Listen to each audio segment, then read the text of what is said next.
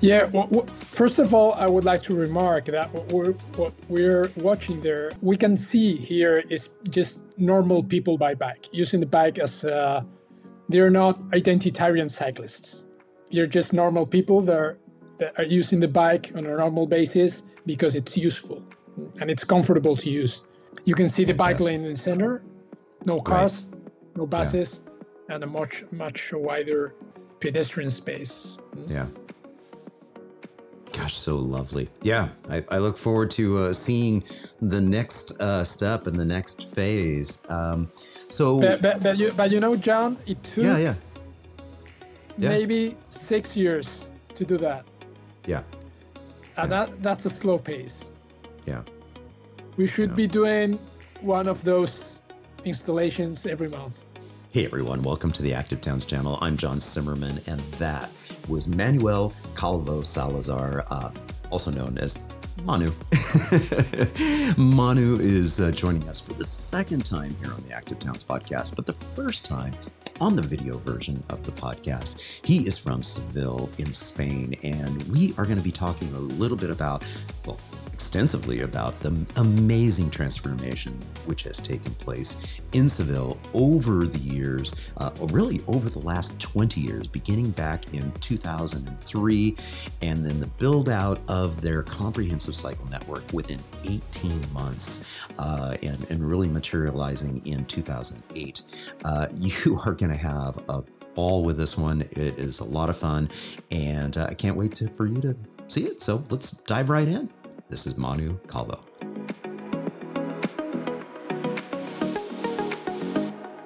Manu, thank you so much for rejoining me on the Active Towns podcast. Welcome. Thank you, John. It's a pleasure always to be here with you. Yeah, I say rejoining because this is your second time on the Active Towns podcast. A couple years ago, you were on board for the audio only version. So this is special. This is a great opportunity for the video audience, the YouTube audience, and we've got some important updates for the audio only audience as well. But before we dive in all the details, Manu, why don't you just take a quick moment to introduce yourself to the audience? Who is Manu? Well, Manu, I think it's a person that is worried about these sustainability issues, would like to see a better and more sustainable society. It could be possible to be happy and a happier future for everyone. That means that we have to be sustainable in the first place. We have to take care of Mother Land and Mother Earth. So I think that's a fight that we're heading in the next decades. Maybe I've been fighting already for the last 3 decades or 4, and taking into account that I'm making a living of that because I'm an urban sustainable mobility consultant and someone that has also specialized in eco-urbanism and more sustainable cities. And where are you based out of? Yeah, I'm based in Seville, in Spain, southwestern Spain. And we've been able to have some really great progress when we talk about cycling mobility and promoting cycling mobility all around the city. So I've been involved in that process since almost 20 years ago, which is a really long time. And right now I'm working all around Spain and Latin America and other cities, trying to help local governments and people to get onto a bike and just share this happiness that everyone can experience when you move around by bike. Right. Yeah. Yeah. And for those that don't know the special story that is Seville and the experience that the city went through and the cycle network, can you just kind of briefly give an overview of that? And I'll actually pull up from your PowerPoint presentation, sort of the overview maps of the cycle network as it develops over time. But I'll let you kick it off and start that conversation. So what is it that is special about Seville as a city and the cycle network that evolved and emerged? Well, Seville is, in terms of urban mobility, is a normal city which lost cycling mobility many decades ago. And we sort of gave the city, or all the public space that we have in the city, or almost all of it, to car traffic. And so we're experiencing, and we are experiencing all the problems that bring this giving of this public space to the car traffic. But in 2003, 2004, we have the opportunity to have people in the local government, in the local council, that were worried about sustainable mobility and also shared the vision of having a city that were friendlier, more friendly for cycling mobility. So they started some policies that were able to transform in this way the urban mobility of the city. So we went from 0 point something percent of the modal share made by bike to almost 7% in just 3 or 4 years. So we multiplied by 1,000 those trips. We went from 7,000 in 2003 to 70,000 trips a day in 2011, which has been the record time for cycling mobility. After that, it went down because we had a local government that was not supportive for cycling mobility, and then it's recovering again with other processes that are happening also in the city, in every European and maybe Latin America city also, or American city, or many cities around the world that we are welcoming, I think, the e-scooters. So we have more people in the cycle lanes, but not as many cyclists right now. Got it. So, and if I put a visual to the actual cycle network as it sort of evolved over that period of time that you just mentioned, this is sort of what we looked at. So you had mentioned 2003, and then so a couple years later in 2005, this is all we had when it came to the safer all ages and abilities facilities, cycle tracks, and protected and separated facilities. This is all you had in 2005. And then in 2008, we really had that emerging of a complete cycle network. And as you described it to me back in 2018, when I met with you there in Seville, is that you were poised and ready to move forward. Then the economic downturn happened and the collapse of the economy happened, and there was an opportunity. So you had this build out, literally that initial build out in about 18 months. Is that correct? Yes, that's correct. We planned the whole thing from 2003 to 2006, and then started working on the implementation of the network. And this is a really important concept, John. I always like to stop here because most important concept here is the network. We're not talking about cycle lanes or cycle tracks or infrastructure. We're talking about having a whole network, what we called at that time a basic network in the scope of Seville, and the urban area of Seville, of the central Seville, where all this happened. We were talking about 80 kilometers. That would be maybe 50 miles of that basic network. And that was the network that made possible for everyone to grab a bike and cycle around and get from A to B. So after that, in the next 5 or maybe 3 or 4 years, we had what we called the second phase. So we added 40 kilometers more to the network, and that's 2010. And that drawing shows us a network of about 120 kilometers. At that point, almost every big avenue or every main avenue in the city had its cycle lane placed there. And after that, we've been expanding the network and maybe expanding also the density of the network. And right now we can talk about 2,200 kilometers of cycle lanes, but always a network. there not, or almost, there are not any cycle lanes that being built that are unconnected. So it's the expansion of a network. And this concept must be, or is really, really the most important thing, talking about cycle infrastructure. And also, I would also say that this, at least this basic network, should be built fast, in no more than 4 years. If it's not done like that, it can happen that everything slows down and you never have enough cyclists to get around. And for us, our experience, and in a lot of cities that I'm working right now, what they're experiencing that it's important to go fast in the building or the implementation of the network. And I'm remarking again the concept of the importance of this concept, the network. And when we zoom in on this particular network map and everything, in the center here of what I'm zooming in on, explain what that circle is right there. What does that represent? That represents the historical center of the city.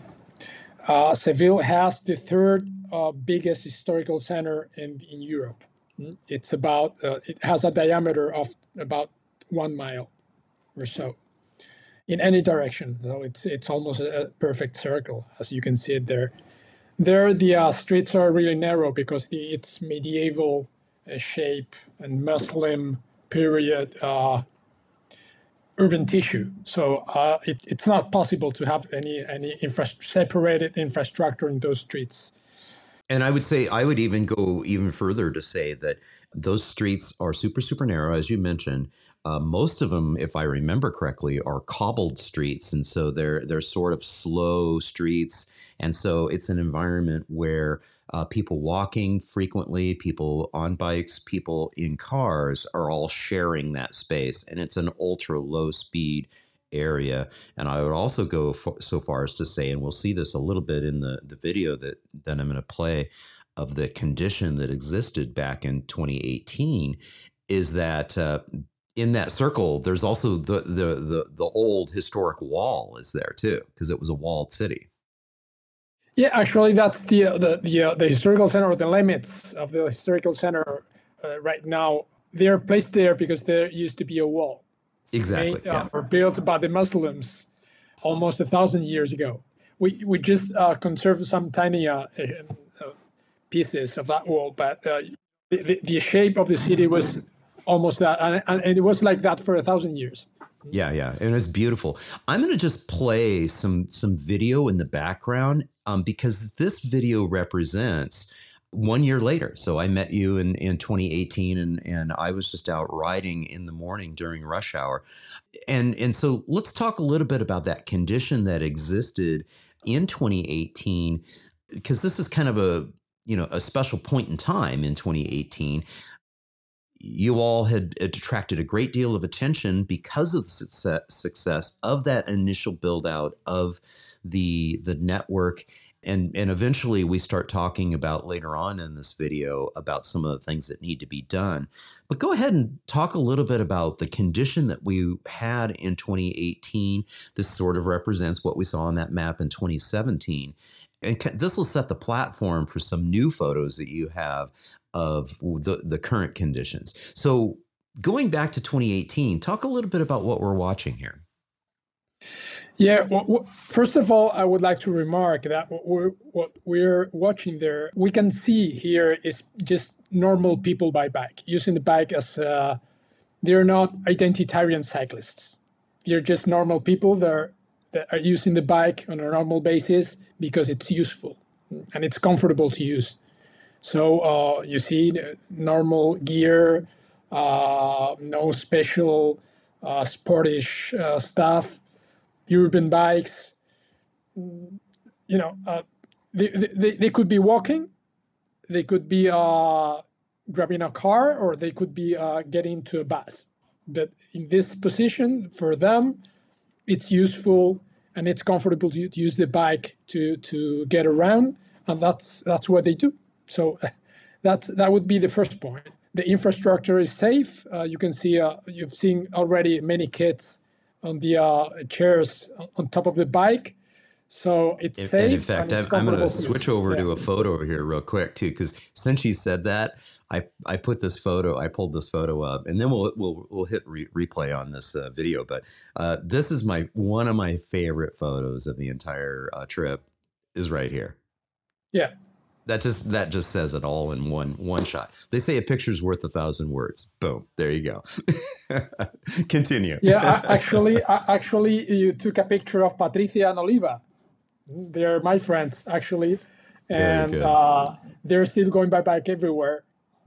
And actually, Patricia, the mother, has moved to the outskirts of the metropolitan area, and she's using the bike and the transit right now. Ah, very good. And in this shot here, we see this gal is picking up one of the bike share bikes and is taking off. Talk a little bit about the bike share system that exists in Seville. When did that go in relative to the evolution of the network? Just after the network. Okay. After the basic network was built. Okay. We are talking around 2007 or 2008, if I don't remember bad. And what we can say is that we followed the same philosophy. We needed a whole network of public bike stations. So right. 250 stations were placed at once. And right now the whole network is 265. So it's been expanded in just 15. Yeah. But because it was almost 90% of the plat network was placed from the beginning. Yeah. That's also a philosophy. Yeah. I was just going to say, as we're rolling down this, the question that pops into my mind is, who was your inspiration, for building out a protected, separated network? Well, the inspiration is always placed on those cities that's been really where cycling is really developed, and it's into the urban culture of their mobility and livelihood in the urban space. We're talking about the Netherlands, maybe, or Denmark. But actually, that was the inspiration. But lots of things that we did in Seville were not a copy of the developments that these people have, because we always thought that we needed a whole network placed really fast, as I said, but also we went for a bidirectional model, which was really easier at that time to implement in Seville, and we had a clear idea that we had to go from nothing to something in terms of cycling mobility, and it was not the same situation as the Netherlands or Amsterdam or Utrecht do have their figures is about 30% of cycling mobility of the model share of the city, which is a lot. Right? We're talking about going from 0 to 6%, and it's been stagnant from that point. Right. It's in 6-7%.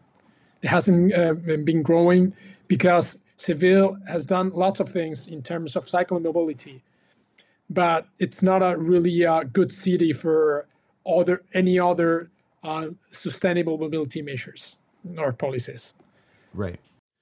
And, we're rolling through, some of these areas here where I know when we look at the more recent photos, we're going to see, like some very nice incremental, I don't even want to call it incremental, but some quantum leap improvements. But even in 2018, you were already identifying some of those future improvements. Is that correct?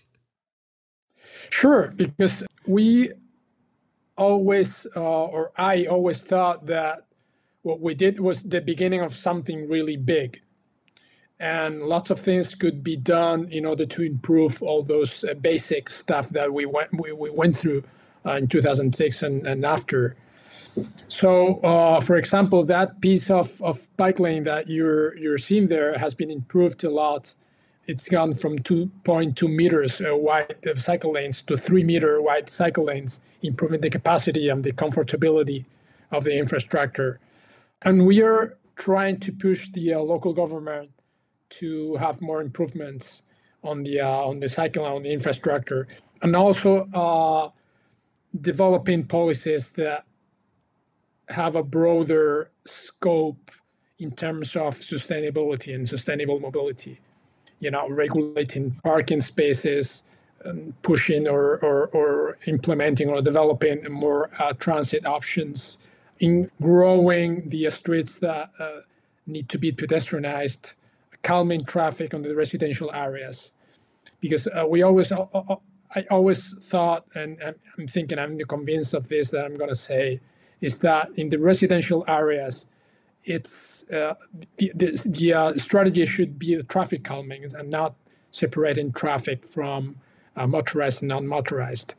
I mean, the residential area should be planned and calmed for people and for pedestrians and for bikes, and not for car traffic. Yeah. What are you pointing at here? I'm pointing to the counters, I think. Yeah. We have counters there. And actually, they're not working right now. Oops. We are trying to fix that up. So this is we get some audio on at this stage because you end up talking. We're riding with Clarence Eckerson Jr. From Street Films on this particular day, and so these next couple of clips, this will be a nice little look back in time. You can kind of remember what you said in 2018, and you can kind of fill us in as to what happened and what didn't happen. So let's press play here and give our current 2023 voices a little bit of a rest. I'm going to take some water too. That is a brand new piece of Psychopath. And when you say improving the quality, doing that. You can see we've done like a meter and something more space from the road space. What we want here is take the first traffic line and then give this to the sidewalk, this space to the sidewalk. Not in that particular place, Jan, but and in other places, what we've done right now, or the local council has done, or the bike office has done last 2 years, is taking that first traffic lane and improving the quality and the capacity and the comfortability of the network there at that particular place. Why? Because that's the most crowded piece of network that we have now in the whole city. We are talking about 6,000, even 7,000 cyclists in an everyday basis. Yeah. It's, and as I recall, isn't that one of the routes that's just on the exterior of the historic core? Sure. Because that has the role of this piece of network is essential, because it connects just right at the outskirts of the historical center, all the main avenues that are coming and going forward, back and forth from and to the historical center, which is the core of the city. Which it could be like downtown on an American concept. Yeah, absolutely. Yeah, in fact, and what you continue to say here is, pointing out to Clarence that, currently, as we were out there riding in the afternoon, it was relatively calm. There weren't very many people, relatively speaking, compared to when I was out there filming in the morning. And you turn and look to me and say, remember in the morning, rush hour, it was a lot more people. And it was. But even as we're just rolling down through here, I marveled at how many people were out there. And it wasn't just bikes. And like you said, it's normal people going about their day. But I also saw lots of people, on rollerblades and, just active mobility, sustainable mobility, getting out around. There used to be a bus stop there and the bike lane goes around it. Yeah. And I'm just joking about that, Here. You see? Yeah. That's being fixed. Yeah, that's right. Because we're like, wait, well, why are we doing this wiggle? Yeah, that's right. There was a bus stop there. Yeah, and it's been fixed. That's it. That's I say. Okay, I have to say. That's great. Yeah. You're like, this wiggle there. That makes sense. And we're going to come up to a really cool section here where we do have audio, and I'll turn the audio back on. And then we've got some photos that we can go to and look at the current condition. And that was when we get to this one critical transit station, and talk about that interaction in the integration. Yeah, here's some rollerbladers right here, family out, getting some nice healthy activity in. But talk about that integration between the cycle network and the transit system. Well, something that we planned on the last document that we wrote to the local government, we insisted a lot about the importance of having an alliance between the transit system and cycling, because something that's really useful for transit is get critical mass. And we always thought that cycling can help to improve that gathering of people around the stations and the bus stops or the transit areas or transit stations. So we propose to have some facilities about safe parking for bikes. Yeah. And in fact, let's press play on the video here, because you end up talking a little bit about that, because you're absolutely right. One of the things that the Dutch and the Danes do quite well is bike parking facilities at transit nodes and transit hubs. So let's take a listen. Okay, this is San Bernardo transit hub. You have train, subway, buses, public bikes, and the tram. So we're going to get here in maybe some months a safe parking facility here for bikes. Yeah. Instead of this. Yeah, you can show them right now, John, the pictures that just dropped. Yeah, so let's take a look at those photos that we now have of that, because that's pretty cool. I mean, you were talking about this in 2018 and saying, hey, we're going to have this, and boom, it happened. Imagine that. Yeah, that's inside. It's not. I mean, that picture was taken before the opening of the facility. Yeah, I was going to say there's construction equipment still in there. Yeah, yeah, and we are facing a problem with management here because that safe parking is not sort of integrated into the transit system. Okay. So it's not managed by a transportation and business or anything like that, or a company.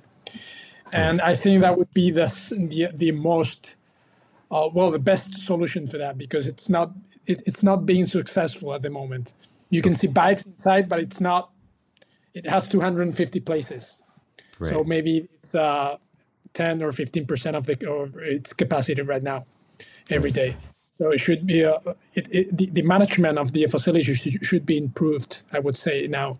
Right. No, we are trying to get better, but we need to fix problems that show up, because it's unsorted or uncharted places and territory here, trying to improve cycling in a city which is not Amsterdam or the cities that we have in mind right now. Yeah. I popped over to this slide here real quick, because we did point to that counter. You said that the counter is not currently working, but it is important to know that, you do have some data estimates, you do some data collection. And I think that's important to telling the story as well. So why don't you walk us through what we're looking at here? Yeah, that's the counting that we've been making from the beginning. You can see the growing of the bike trips. Sorry, it's in Spanish. It's the title. It says estimated bike trips or cycling trips. That's a working day. And from 2006, you can see the level of cycling trips and the growing till 2011. You have in blue is just bikes, and in orange, what you have is e-scooters. That's the Spanish word for patinete.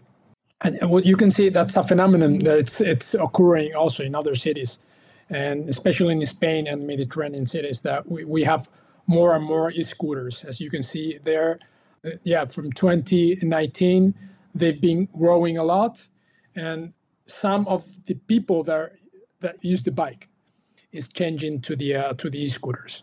Sure. But in Seville, especially in Spain, in the cities that do have a cycling network, the e-scooters use the cycle lanes for traveling and getting around. So actually, they are all of them, cyclists and e-scooter users, are bike lane users.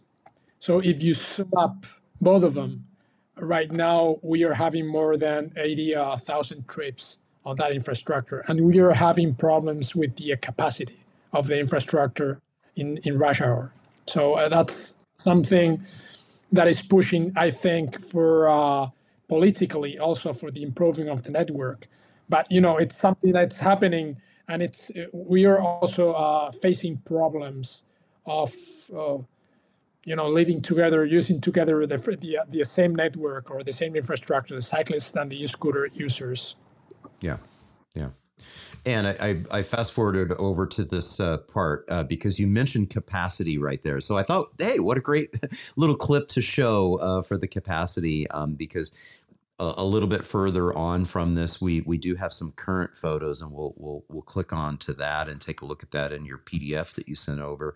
But I'm going to press play here, and we'll listen to what you were saying in 2018 about this little niggle here, because it went through a couple of different iterations even before this particular photo or this particular video. So let's take a listen to Manu and John from 2018 here.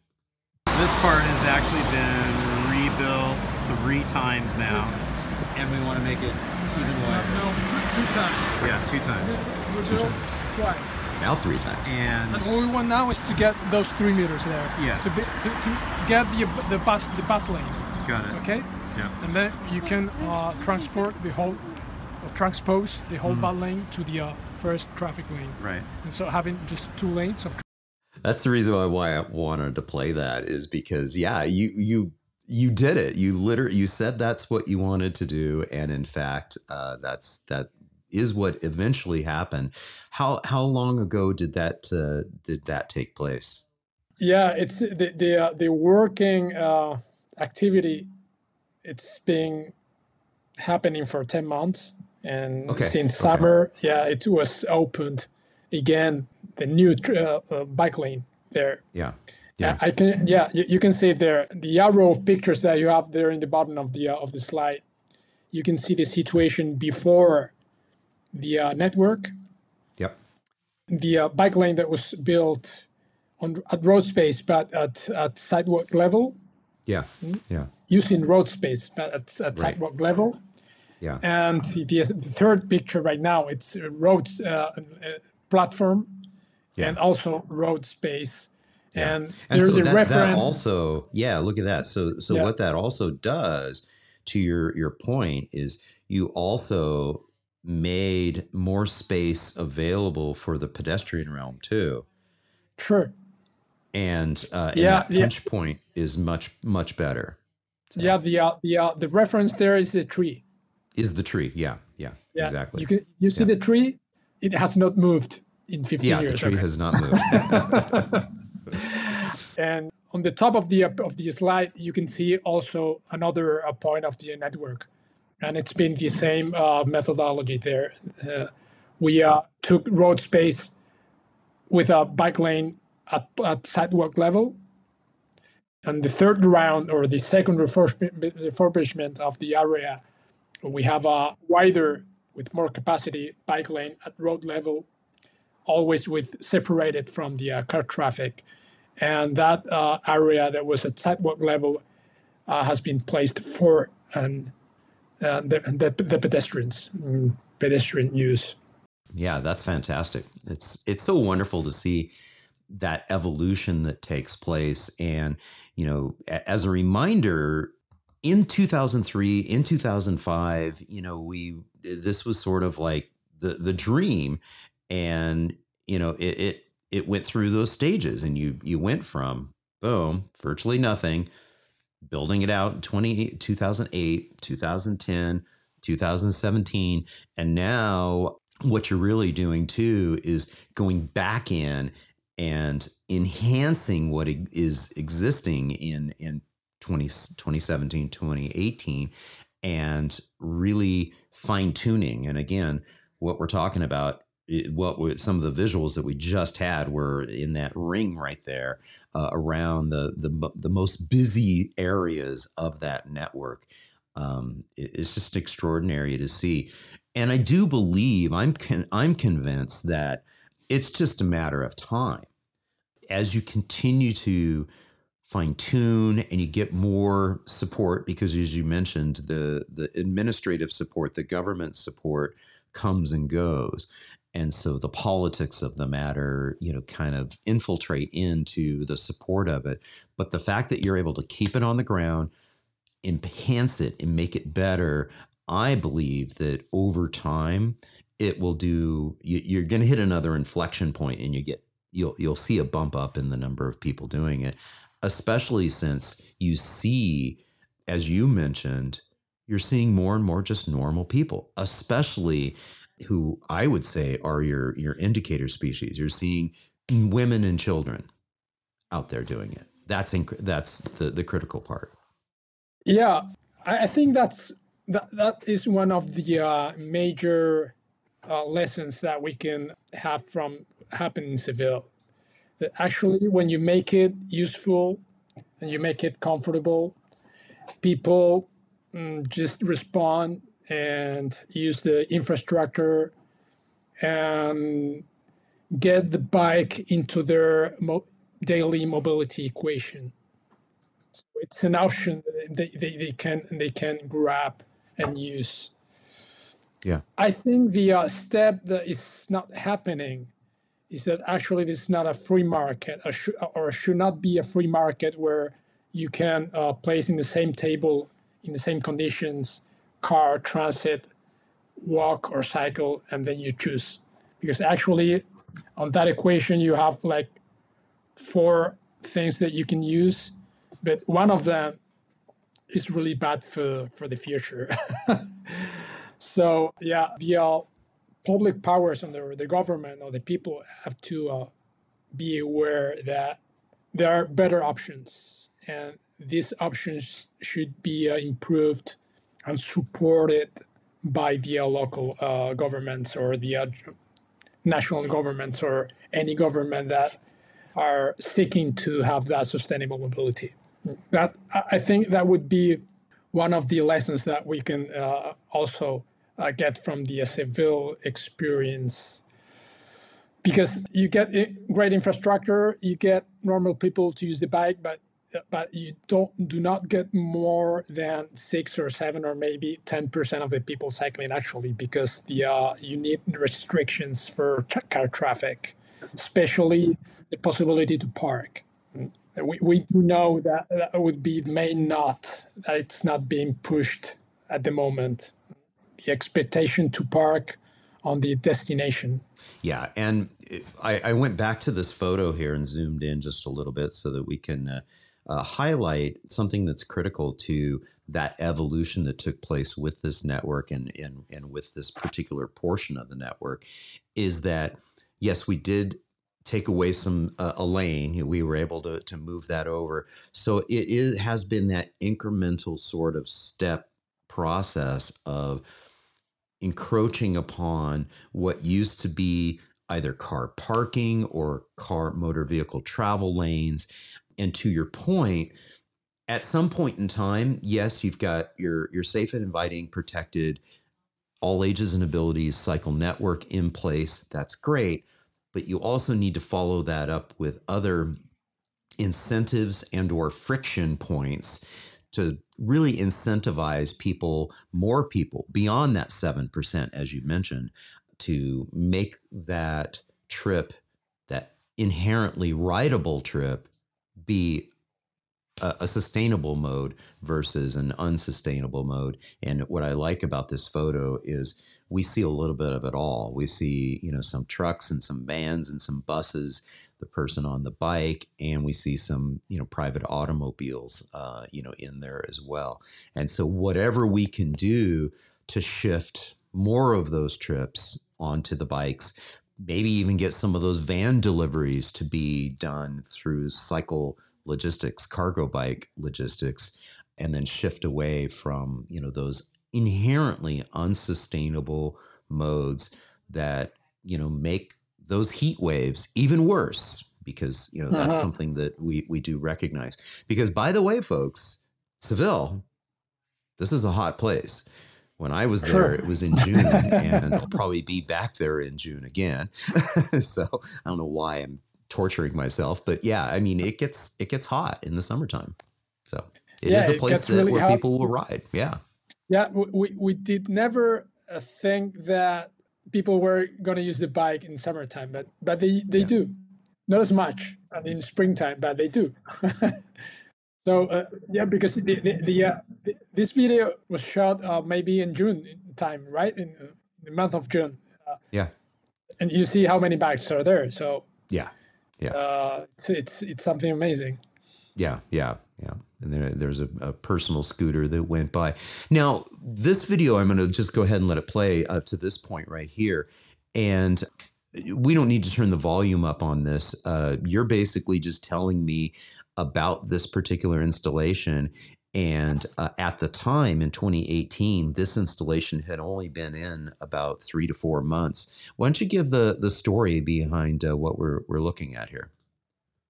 We're looking at the space that is just placed in front of a school center or a school, a primary school. That's the door of the school, and we did have problems.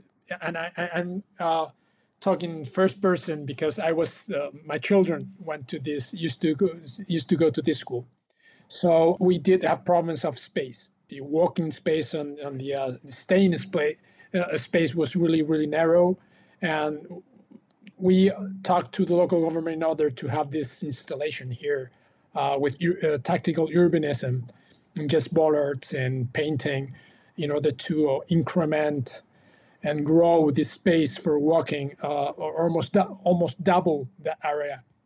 And it was really cheap, really fast to do, and it was really convenient because actually you can see that woman is staying at the what used to be parking space. So we also planted those two trees. They are much bigger now, and they are providing the people more shade, especially in the summertime. Yeah, and it's working pretty well. We are in my consultancy. We've been making some projects for other cities following that same methodology and that philosophy. And it's been really successful at the moment. Yeah, that's fantastic. And when we were focused on this particular image here, you were talking a little bit about how the expanding of the pedestrian space was achieved, looking forward into this area here. Yeah, you can see that girl walking. That used to be a parking lane. Yeah. And the sidewalk was expanded, and you can see the old sidewalk and the new sidewalk there. And the people just is walking in the new one. Yeah. So it's working. Yeah. And what's neat about this particular portion of the video is it's the only portion of the video where we're actually inside the historic core. Is that correct? Yeah. Yeah. Yeah, and something that's being also done right now is that the pedestrianizations. I don't know if that word exists in English. Yeah, pedestrianization. Yeah. Pedestrianizations are taking place outside the historical center. From a political point of view, pedestrianizing places into the historical center is much easier. Because people understand that it's history and historical stuff, and that should be saved from the pollution coming from the cars and the dirtiness of the atmospheric emissions of the cars. Right. But actually, it's been not that much easy to convince people that pedestrianize should be also placed outside the historical center. But it's happening. Right. It's also happening. There's a piece of the shooting that we are riding along an avenue that it's being pedestrianized 6 months ago. Right now. And in fact, I want to show this particular photo that you sent through. Why don't you? Is this kind of what you're talking about, right? That it's you can see there the plastic wrap of the light of the lights. It's not been opened. Well, it's opened right now, but when I took the pictures, it wasn't opened yet. The street. You can see the bike Fantastic. lane in the center, no cars, no buses, and a much wider pedestrian space. Yeah. Gosh, so lovely. Yeah, I look forward to seeing the next step and the next phase. So, But you know, John, it took yeah. maybe 6 years to do that, Yeah, and that's a slow pace. yeah. We should be doing one of those installations every month. Yeah. But it's taking us 6 months, 6 years to do that. What do we got going on here?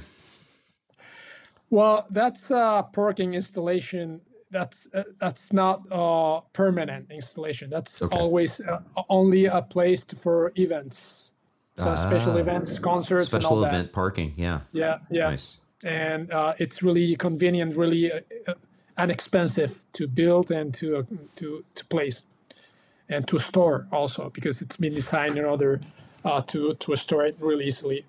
And maybe that parking is there for 2 days.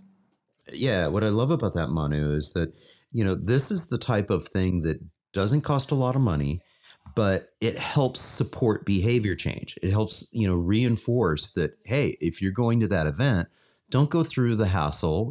Again, it's incentivize people to be able to change their behavior. And so, maybe there's friction. Maybe driving a car to that event is really not made convenient. But guess what? We're going to have, some pop-up parking to incentivize and make it make it frictionless for you to take your private bike. So what is the best? It's full of bikes. You can look at the bikes also locked, not to the parking facilities, to the traffic signals or whatever, because it's not, there's no places left on that facility. So but again, John, I would say that we don't need a lot of money to do this. Right. But any of this in the infrastructure investment concepts, making or building a highway, we're talking about 2 or 3 zeros to the investment. If we talk about cycling infrastructure, it's so much cheaper. It doesn't even deserve a discussion. Yeah. It's not a matter of money. It's not a matter of a lot of time. It's a matter of political will, and that the people understand that we need to do this. And and actually we're gonna have better lives and happier lives if we do it. It could be the opposite, and we are lacking this stuff. And as you as pointed out, it always seems impossible until it's done. Nelson Mandela. Just imagine, like the Lennon's song. Imagine another situation, and that just go for it, and it's possible because actually the result is better. Yeah, absolutely. So, based on where this journey has come now over all of these years, from 2003 to where we're at now, 20 years later, what does the future hold for Seville, and what are you working on currently? Well, I'm trying to apply this same things all around the globe, and also trying to make cycling policies or integrate these cycling policies into a wider scope, or taking into account sustainable mobility. So trying to work cycling and walkability and retaking public space or urban public space in order to have better cities, or improving transit, or make this alliance between transit and active mobility a reality. And I'm working on that. I'm focused on that kind of stuff, fighting a lot. But I'm convinced that the events that we are going to have to face in the coming decades all this stuff, it should be it's going to be clear that we need to go for it, and that's going to happen no matter even who is in government, because we are. It's going to be compulsory. It's a matter also of economic strategy, I think. Yeah. And what better way to close this out than to with a declaration? Be happy, cycling and walking. Yeah, sure. And as I said before, we are lucky because if you cycle and walk, you're gonna be happier. But imagine it wouldn't be the case, but it's the case. We are lucky. Yeah. If you cycle and walk, you're gonna be happier. So go for it. Yeah. I love it. Manu, thank you so very much. I can't wait to visit you again and see some of these enhancements. And one of the great things about going back to a place, years later after improvements have been made, is being able to do just like you have with those side by side photos, those 3 panels. I love nothing more than to roll down those same streets and shoot video, so you can have like the side-by-side of what that experience is. I can't wait to see it. So keeping my fingers crossed that I can make that trip happen in June again. I don't know why I keep going in June. I tried to make it happen in April, but it doesn't seem to be coming together. October and November should be also good months to come here to Seville. Well, I will say this. About June in Seville. I love the jacaranda trees because they're in bloom, and the purple lavender everywhere.